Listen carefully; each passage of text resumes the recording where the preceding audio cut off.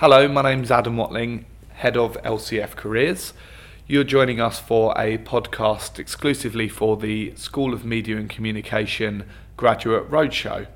We are joined today by a very special guest who has a background as a fashion stylist and has joined us today to talk a little bit about her skill set in relation to freelancing in this area. And also her background in terms of her entrepreneurial journey, to share with you some ideas and insights that you may find useful in your own next steps into your future career related to media and communication. So Simone has very kindly joined us to tell us a little bit about her background and journey to this point, and hopefully share with you some insight and guidance you may find useful. So Simone, thank you very much for joining us. Firstly, I'd like to start with how you actually got attracted to being a stylist. What was it that specifically interested you about this type of role? I think I like the idea of shopping. Okay. Mainly. Initially, I wanted to be a fashion buyer for that exact same reason. Right. And then I found out that wasn't actually what I thought it entailed. It didn't, and it was a lot more structures, had to do spreadsheets and that sort of thing. So then I went away after my work experience and decided, I just thought about if I could do anything in the world for the rest of my life, what would it be? Okay. And then I googled, how do I do shopping for the rest of my life?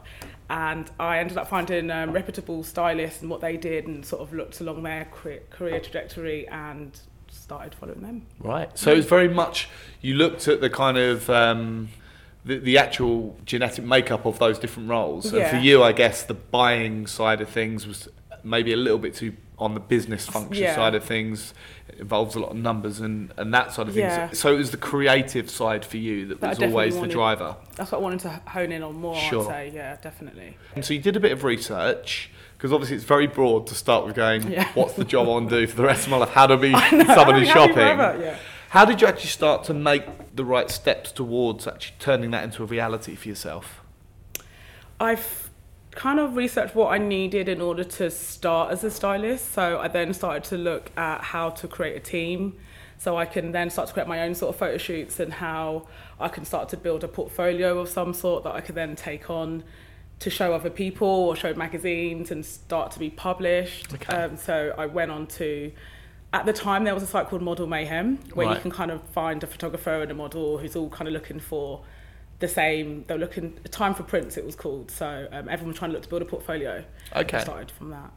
So did you know of anyone at that time who was a stylist, or was it something that you'd kind of, up until the point where you started your research, was a totally untapped market to you, or did you have some sense already of what was involved? No, I actually had no idea at all. So I was literally Googling stylists. Well, because I was looking at magazines and things, like, okay, well, how do I do what they do? How do I create an editorial and that sort of thing?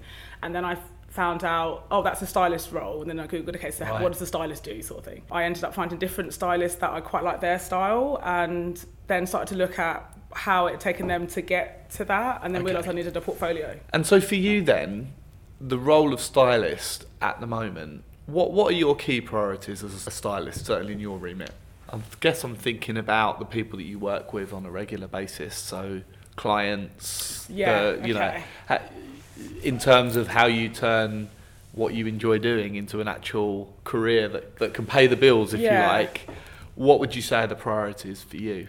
I think you realise pretty quickly from when you start off wanting to create these amazing like Vogue stories and, I want like Tim Walker-esque sort of shoots, then you realise that sort of styling doesn't necessarily pay the same in order to keep you living, if you know what I mean. So then you end up going along the more commercial role and realising that you need to balance the two in order to eat, basically. Yeah, absolutely. Yeah. So for you, was it a case of taking some of those transferable skills that you already had, like your creativity, your knowledge of the fashion industry, and actually then starting to reach out to people that you felt were accessible or that you could influence or that would buy into you? Especially as a freelancer, you rely on you generating networks, contacts, connections. How did you start with that? How did you get into that process? I actually did part-time windows, visual merchandising for a little bit. Okay. So from that, I was able, the companies I was working with,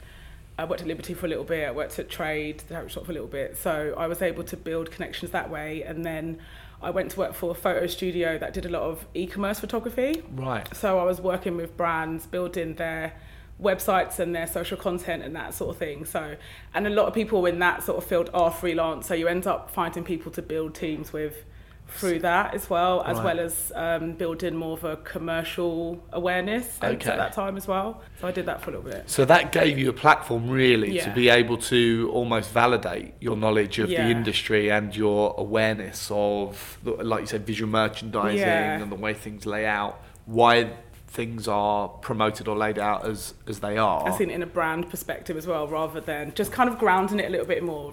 And then I guess from there you learned and understood how a freelancer works, because that is also something that if you've never had experience of it before, you're like, where does that even start? Yeah, even things like, invoicing, putting yourself out there, creating your website, all of that is sort of buying a domain even, that sort of comes as your needs grow, then you realise, okay, I need this, so how do I find that? Okay. Yeah. So talk us through the structure of the freelance stylist. So let's say tomorrow one of our students says, right, I'm going to do some freelance styling. What would be the first stage? What would be that first point for them, do you think? I would say to assist. Okay. The first thing would be to find a stylist that you like and try and assist them on some of their projects. Because from that, you're able to see how they put their shoots together, how you work in a photo shoot environment, how you liaise with a photographer, how you deal with the models, that sort of thing. So when it comes to you trying to do your own, you're starting off for a good platform. So you're learning on the job. Yeah, basically. Because obviously I suppose the challenge you will have when you don't know about the problems that can arise, which I'll ask you about in a moment, you wouldn't know how to navigate. No, and etiquette, general etiquette, like certain things that you just shouldn't do, how to talk to a model, how to deal with agents, that sort of thing as well. Yeah. So do tell us about some of those challenges, because it sounds to me like communication skills are hugely important in what you do. Tell us about how you navigate those different personalities and... Well, you're having to deal with people all of the time and egos all of the time, and you're having to, especially as a stylist, sometimes the idea that you think you're going to portray, someone else might, like a photographer will come and say, well, actually I want you to do it like this, but you're quite set on the idea that you have, and you've done the work already and you've sourced the clothes that you want to. So it's trying to make sure everyone's happy and just finding a way to compromise without completely letting go of your idea. So communication is an absolute must, I would say.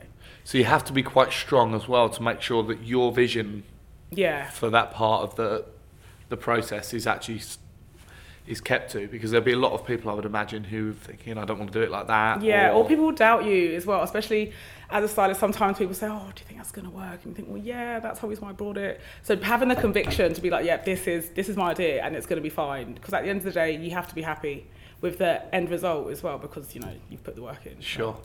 And do you often work to a brief that has been clearly set out for you, or do you turn up to the shoot or the project that you're working on and say, I'm going to lay this out to people about how we're going to go about this? Tell me a little bit about how that works. I think it very much depends on how you've been approached. So if it was a commercial client, then it tends to be, this is the brief and this is the reason why we're doing this shoot, and I need you to sort of facilitate that.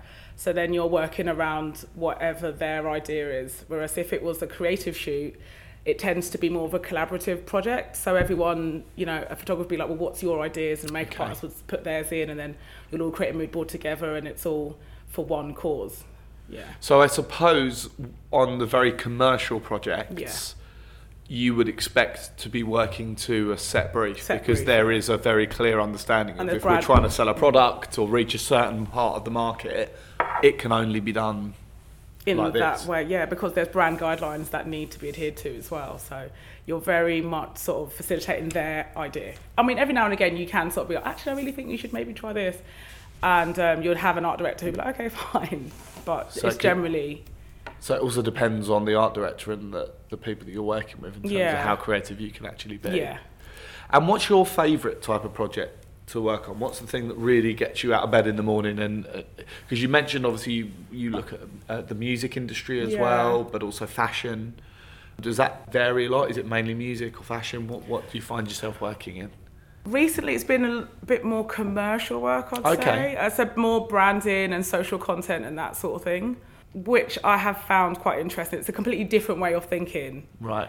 Because I think you're kind of creating a bit more, you're creating characters a bit more, Yes. which is interesting. I mean, probably I prefer doing my own thing more than anything, because it's completely my vision and no one can really tell me anything if it's, right or wrong or anything, and I prefer that. Okay.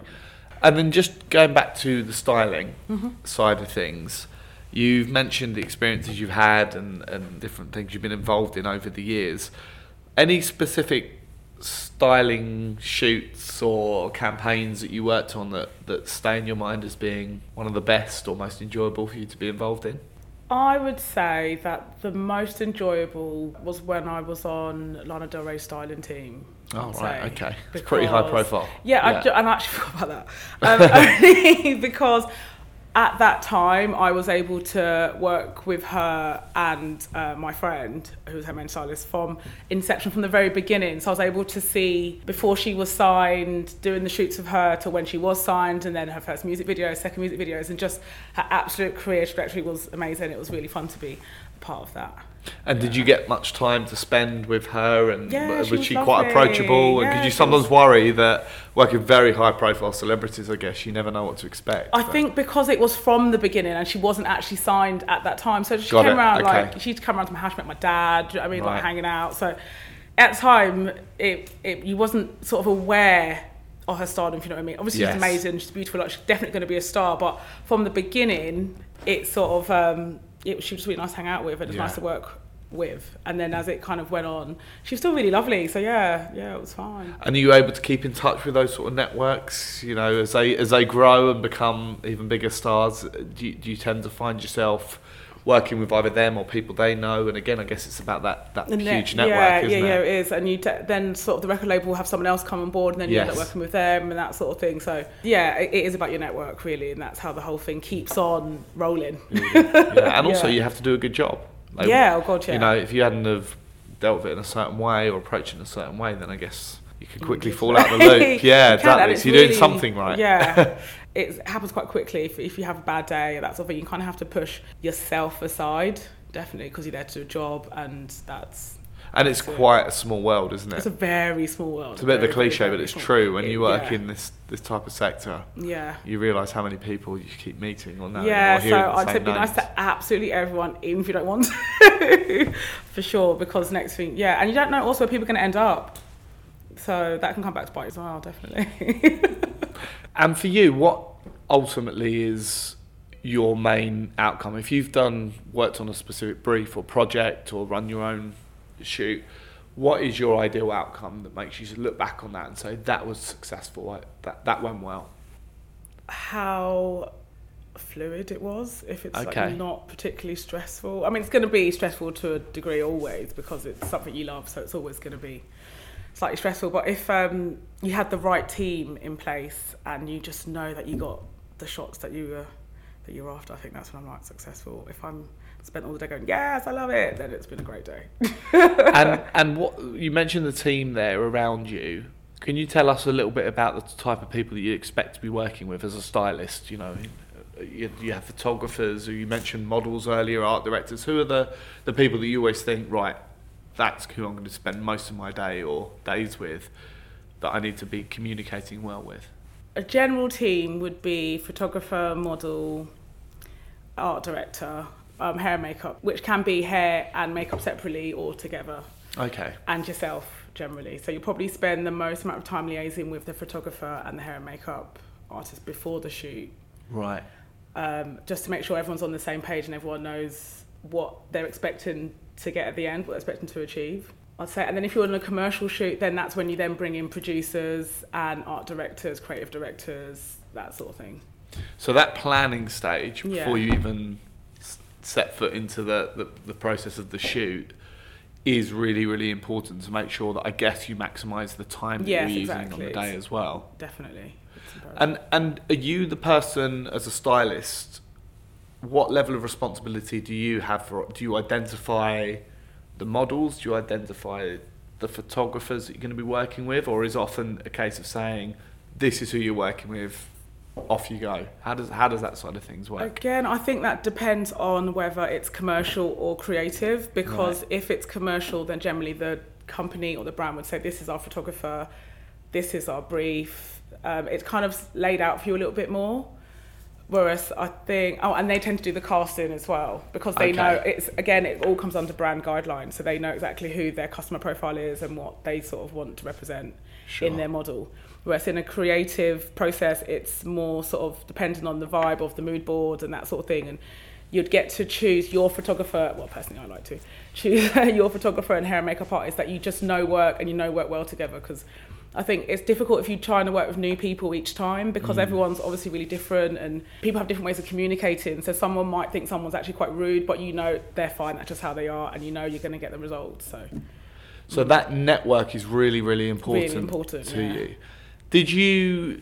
You've obviously got a network, like you say, of people that you know, that you trust, you know you can work with. How did you start to build that up? Was it just a case of over time, the more shoots you were involved in and the more of this what you're involved in, you met new people? I think it's absolute trial and error, right? Really. And at the beginning, that's why you do the testing, I think. So you just tend to find people that you like, initially just like their work, you like their vibe, but then you can get on set with someone and think, actually, do you know what, we don't really gel together very well. So you meet someone else and you get on really well, so then the next time you'd use them again, but maybe use a different photographer, and then next thing, you know, you have your team and you're like, right, this is who I can rely on for basically anything. And then you start to go into things with a little bit more confidence, because you kind of can... And you know what to expect on the shoot, and you just know, if you come up with a crazy idea, like, let's just take your top off, that you know they're not going to think you're crazy, you know? So, yeah, it's trust, isn't it? Yeah, exactly. And knowing your parameters that you're going into gives you that confidence to say, this is... Controlling what you can control is probably about as good as it can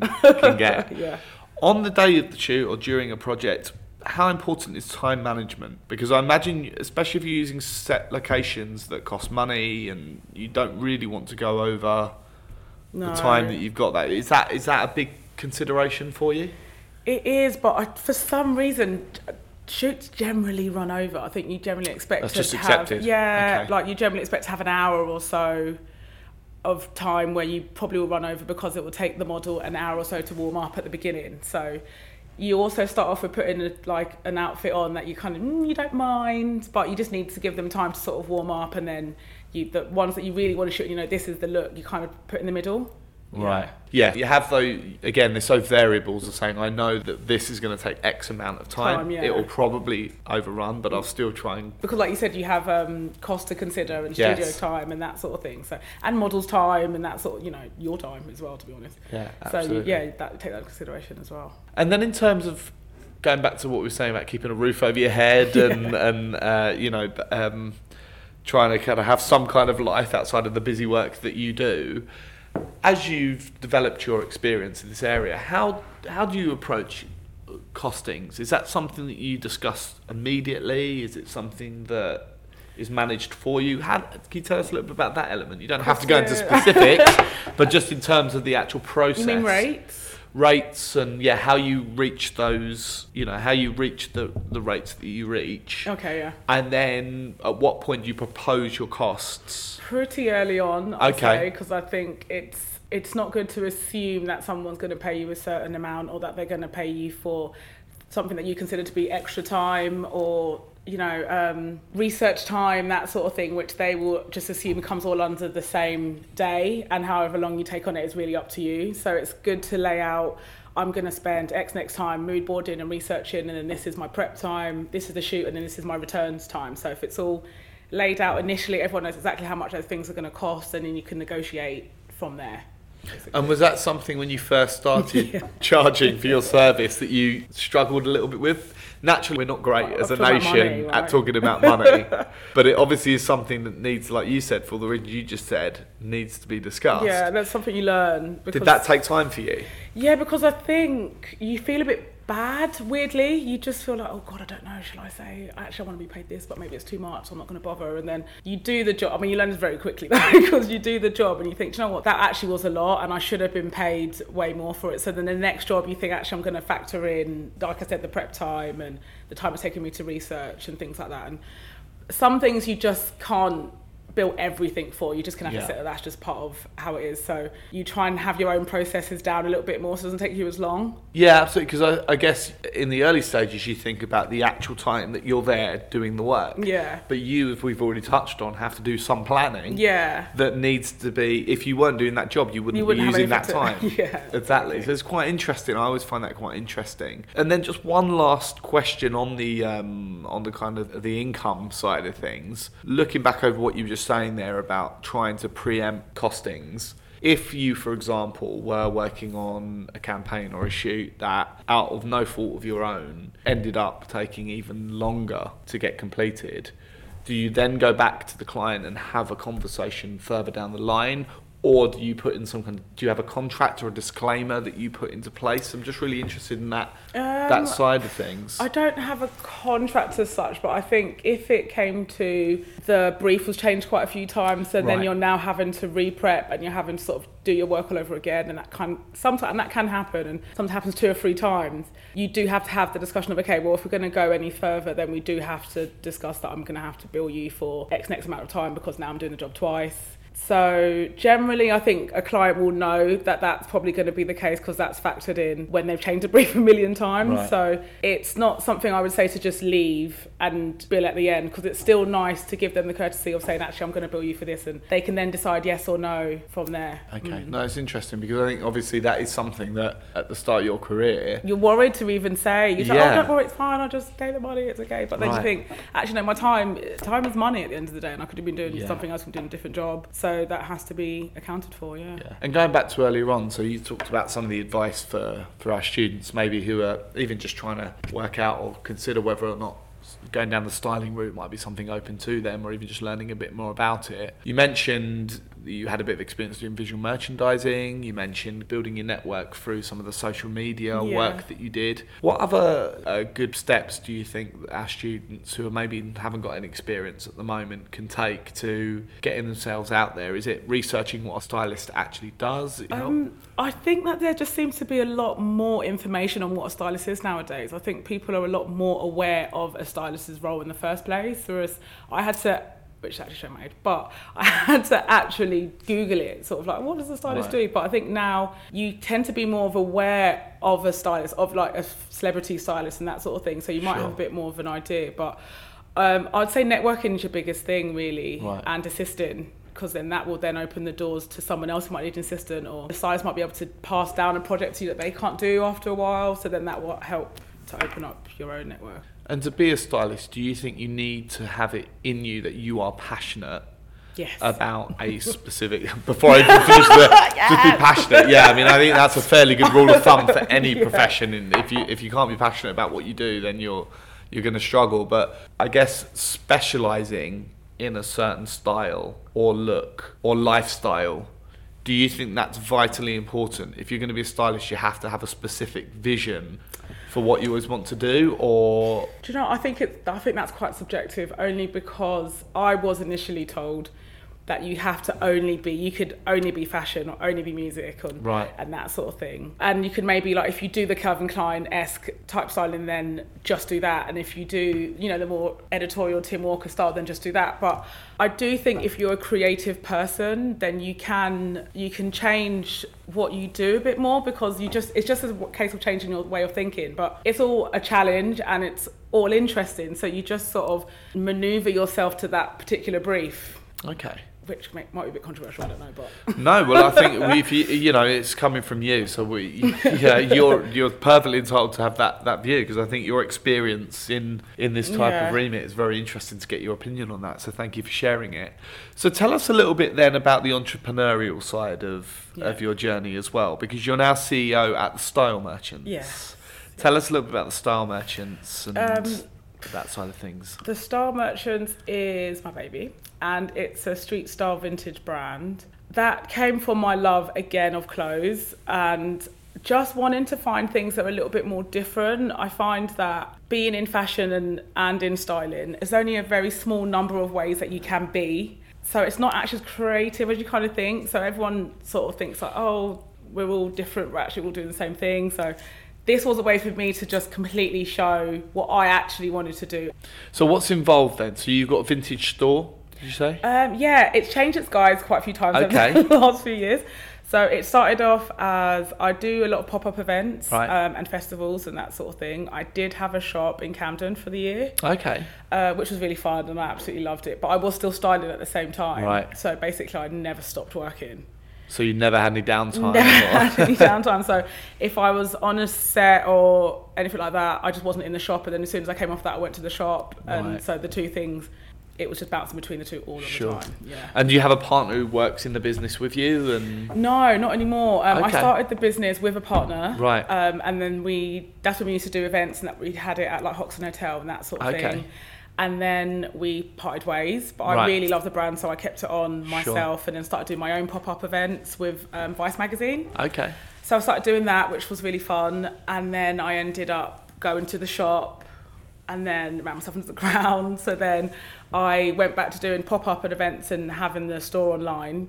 So now basically what I do is the events and I'm rebuilding the store again online. Wow. Right, okay. So it's an online, moving it onto online and trying that way. What new challenges has that brought for you? So you're getting used to back into the e-commerce side of things? Yeah. So that has been a good experience actually you find that no matter what you do, all the experience that you gain is really, really useful because it does come into play at some point in your life. Absolutely. Yeah.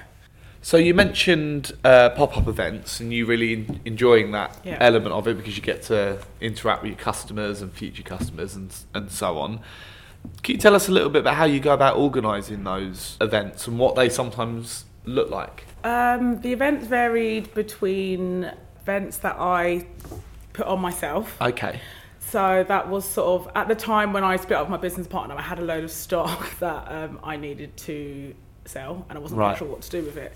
And I had previously been doing events like the Stylist Rail at the Hoxton Hotel and like the Wick Festival and that sort of thing, whereas I just went along as a trader. And I really enjoyed that and it's a really nice way, like you said, to kind of meet your customers and that sort of thing. So when I came to putting on my own, I found a venue.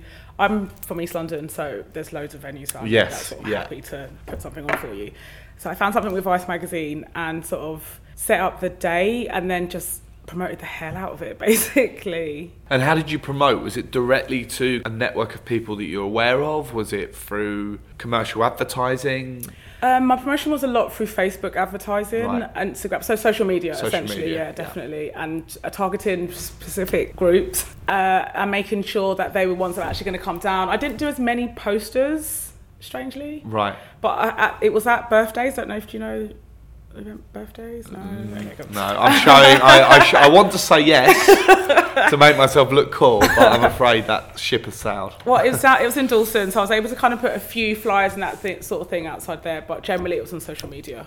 Okay. For you then, I guess you could run lots of events, spend loads of money on it, and actually at the end of it, everyone had a good time, but did that actually convert into what you wanted them to convert into? Do you worry about that when you're doing an event? Is that a driver for you, that ultimately I need to make sure that the people I'm targeting and they're going to come along, it's value for money without sounding too cold and cynical about it? Definitely. I think that just depends on where you decide to hold the event. Luckily, I was in a place where there's a lot of passing traffic as well, which I think is something to take into account because people click attention all the time to loads of things, but whoever actually turns up can vary quite a bit. So I think you want to, be sure that you have the passing traffic and know exactly what the point of the event is. Like, what do you want to build your mailing list? Is it just you just want to sell? What's that point? And then sort of gear the event towards that. And what was it for you, or does it tend to be for you, especially as it's around the store? Is it about, at the end of the day, selling them? Yeah, I mean, it's generally about selling, but also creating a brand following. And I find it a lot easier if I can meet my customers at the time and speak to them about the brand and invite them into the Style Merchants world so that when they do come online, they already have the experience and they remember the physical experience, so they're happy to then, shop They can associate the story behind it with what they're actually spending their money on. Yeah, and how important is venue choice for you? Do you spend a long time having to think about where you want to host a particular pop-up event, or do you tend to go with places that you already know about? Probably a bit of both. It's way easier if you have some sort of connection, but again, I like it to be in a place that has passing traffic as well, like I said before, because that helps to boost people that just walk in the door and And people know where they're going and are aware of that location. Yeah, exactly. So if it's something that someone recognises, then they're like, oh yeah, cool, been there before, yeah, happy to go there. But if it's sort of, you have to get on like a million buses and blah, blah, blah, then people are not interested. Yeah, it can be an off-putter, can't it? Especially if you've been at work all day or suddenly you just think, oh, can I do this? And like you say, there is shortfall of people attending events. Even if it's free and there's going to be a drink, sometimes that's not enough, There's so many events in London as well, so you have to sort of take that into consideration. Do you know what I mean? It's nice if you can like bolster people that you think are going to come with people that are just passing by as well. And are there any specific days that you think that's a no-no for an event that you found? Like, would you avoid Mondays or Fridays? Oh my God, yeah, definitely. I would say Saturday. I mean, it's generally quite a cliche day, but Saturday, because after work, people are tired. It's been a long week. Friday, you can't really be bothered, but Saturday, you kind of like, right, let's do something. You know, you want to sort of maximise your weekend. Yes. So I would say that's the best day, because even on a Sunday, sometimes it's like people's day of rest. They can't really leave the house. But so then that leads me back to budget management around an event, because I bet it's quite tempting to say free drinks all night, and yeah, do you know, but that comes at a cost. Do you stick rigidly to a budget, or do you try and avoid using any budget at all? And yeah, I try to find a place that has a vibe already, so then you can then say, oh, plus it has a free bar. No, not a free bar, but it has like a bar where you can buy half-price drinks or happy hour until this point. So it has another attraction, so you're not just shopping. So I also try and get a DJ in half the time. So I'm like, so there'll be tunes and there'll be drinks and you can shop, like best day sort of thing. Because it's nice to create a whole shopping experience rather than just loads of rails. So they come along to your event and you have the space, and then you actually have physical stock. Yeah. Wherever you are, you make sure always that there's things for people to buy and look at. There's always loads of rails of clothes, and I've generally sort of decorated the space as well. So like I say, I call them like Star Merchants World. So there's like mini shops essentially. So there's always stock to buy. There's generally music playing, and there's generally a bar and food. So it's fairly easy for you to measure the success of an event directly. I find that quite interesting. It's not like a marketing campaign. Well, it obviously is, but you're physically able to sell. Yeah, definitely. There as well, because if you took that out of it, and then you were going, well, now I'll work out if it's successful with people coming into the store, or in the future. The fact you've got the pop-up element. Yeah. Makes it an instant review of how that event worked for you. Yeah, and I just think it's fun for people, like you go shopping with your friends, you're able to try things on together, like, there's music that you like listening to, you can have a drink, you're trying things on. I just think it wouldn't make any sense for me as a clothing brand to not have anything there for people to actually be able to buy. Sure. I don't think. Yeah, no, that would be a bit odd, wouldn't it? And lastly on that then, going back to the actual invite process, my understanding is that if you invite 100 people, you're probably looking at about 30 people arriving. Yeah. Do you bear those ratios in mind when you start to look at how many invites you send out? I mean, that part of the process. You start to, because I mean, at the beginning, you're really positive. And you're like, oh my God, it's going to be like, loads of people are going to turn up, it's going to be packed and that sort of thing. But you have to bear in mind, like you said, that there's different variables why people wouldn't turn up. So you over promote and you overdo sort of poster giving out sort of thing, just to make sure that you've covered all bases. So if you expect half of that to come, generally I'm probably really optimistic, but I expect at least half to come, and then I'll be happy with that. Well, I guess it's knowing that audience you're appealing to, doesn't it, really, and reaching out to get a sense of that. I think luckily in East London, though, people tend to go out and shop quite a bit. There are vegan fairs, and there's ceramic fairs and that sort of thing on, so people tend to turn up. Fantastic. And as you've moved forward and you've taken on new ventures and obviously still keep up the styling, what is it that you're prioritising now? Are you trying to say, like, I want to focus on the styling, or is it 50-50 between the styling and the online venture? How's that working out for you? At this present moment in time, I am probably focusing more on the Star Merchants, only because I've realised that the 50-50 thing is really difficult, and the Star Merchants is something that naturally comes through. I'd love it without any sort of flaws or without any thinking about it, if you know what I mean. Sure. So, like, when I do events and that sort of thing, that is when I'm actually at my absolute happiness, I'd say. So meeting customers and translating to them the reason why I've bought something, and like upstyling with them and for them and that sort of thing, that's my absolute joy. So. Well, I was going to say, it must lend itself to both skill sets Definitely. and attributes, you know, of running your own store, but also being able to talk to your customers Yeah. about the styles in the store and Yeah. and identifying with them what it is that they might want to think about for their own look. Yeah, and each piece I buy is really, really different. So in my mind, I've already styled all of them. Got it. So then right. when I'm selling that, I'm able to say, well, actually, I think you should wear it with this and that, and it would look really cool, you know, add this jacket or this boot, which does help with the selling, to be fair, because then someone already has a whole outfit that they can take away with them. So being a stylist has helped with the brand as well, to be honest. Yeah, definitely. Couple of fun questions, if you like, now, since I've been hitting you hard with the business questions and your background. Do you think that you could pretty much style anyone? I'm always interested to find, a bit like when you speak to a psychologist and you ask them, you know, can you tell me all about what I'm all about? How do you go about actually making and styling someone? Do you have some people that are harder to figure out than others, or is it like getting to know them as people? I'm always interested in that side of things. I think it depends what it's for. Like, it's personal styling. What you find is that that's more of a therapy thing, and you have to sort of then work with people's insecurities and something that they've always hated about themselves and dealing with that. Right, it's not just the clothes, you know, like women tend to hate a particular body part of theirs, so it's reassuring them and that sort of things, whereas styling a music artist is a bit more open. So they want to be on stage, they want to be seen, so you can kind of be like, if I want a sequin dress, it's fine. So again, one is very much marketing still. Even though it's a person in the music industry, you're marketing to a specific audience that they're trying to reach. Whereas individual styling is like, well, actually, you're just wearing something to make yourself feel confident and happy, and it has a totally different way of going about it. But you can essentially style anyone. It's just finding out the reasons why and what the main aim is. So do you feel like you're quite an intuitive person, and you have to have quite a bit of intuition to do what you do in order to understand people and marketing, and is that I think that's a big factor? Well, that's just how I like to work, because even if I am working for music artists, I still like them to feel comfortable. So whereas some people might not be that bothered about that because it's about the look, but I think you're the most comfortable, you look the best when you feel comfortable. Okay.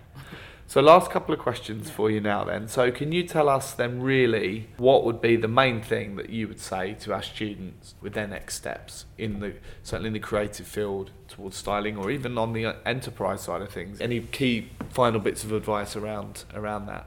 I would say make sure you absolutely love it, because there are times when you'll waver, you know, especially at the beginning of your career, and you're like, oh my God, I can't do this anymore, I'm done. You have to have that love for it no matter what. Like, I can't actually imagine myself doing anything else, because that is what will keep you going when you're not entirely sure what you're doing. Those days when you're getting out of bed and thinking, have I made the right choice or done the right thing? And then one last practical question, hopefully, is around portfolio, which we haven't touched on, but it's probably quite important to end on. Do you have a portfolio? Have you always had a portfolio of your work from the styling point of view? And is that something you advise that anyone who is going to work as a freelancer or in the future should really think about developing a strong portfolio? Definitely. I think you can't actually work without a portfolio, because there's nothing for anyone to see what your style is, what you're capable of, what your level is. So generally, portfolios are websites currently, which quite easy to build, and there's a load of platforms such as Squarespace, Wix, that sort of thing, where you can kind of copy and paste your photos quite easily, and you can set one up, you know, within a day. But I'd say you can't really approach anyone, even another member of a team, if you didn't have a portfolio. So yeah.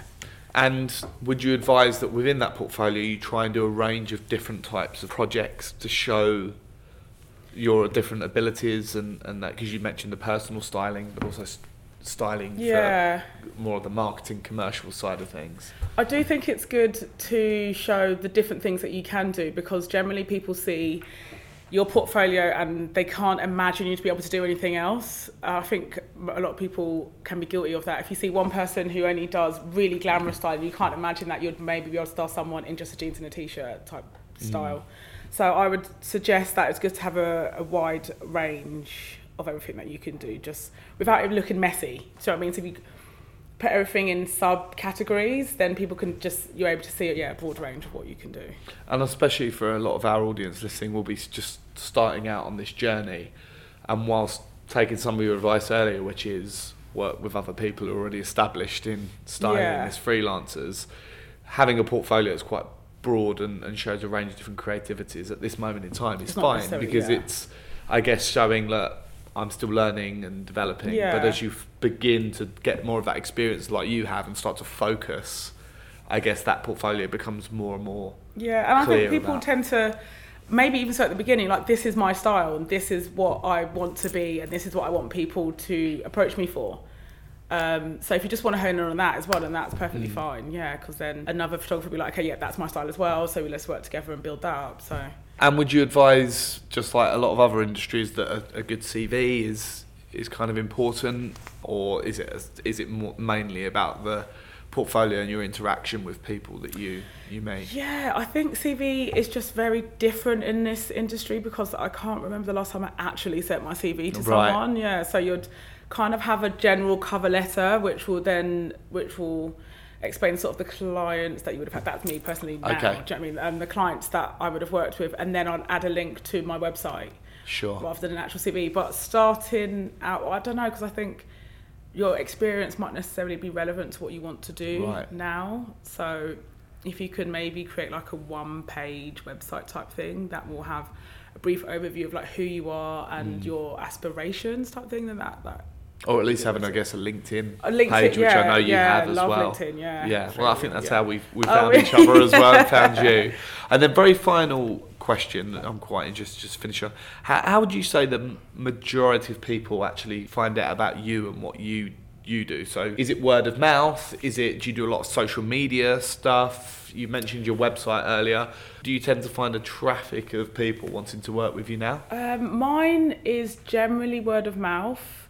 I'm generally quite a social person, so just from being out in places and meeting people, and then next thing's, take my email, and then something comes up and they'll send me a message. Or if I've worked with someone and something comes up from someone else, then they'll say, I know a stylist, that would be really good for that, and then I'll get an email from someone about that. But also from the different jobs that I've done and the different studios I've worked at, people tend to move around, and as they move around, they kind of like take you with them. So. That's so once again, it comes back to that. It really does come back to network. And I guess for our students as well, whilst at LCF, it's surrounded by other people going into the industry from not just from School of Media and Communication, but the other schools as well. So that collaborating, that networking is really important. It's definitely your platform. That would be your jump into it, definitely. Absolutely. Well, listen, thank you very much for taking the time to speak to us and share with us some of your insights. It's really useful to hear from someone like yourself who's gone into a quite competitive market and continue to work hard and try different ventures. So we really appreciate your time. Thank you. Thank you very much. It's been fun. Yeah.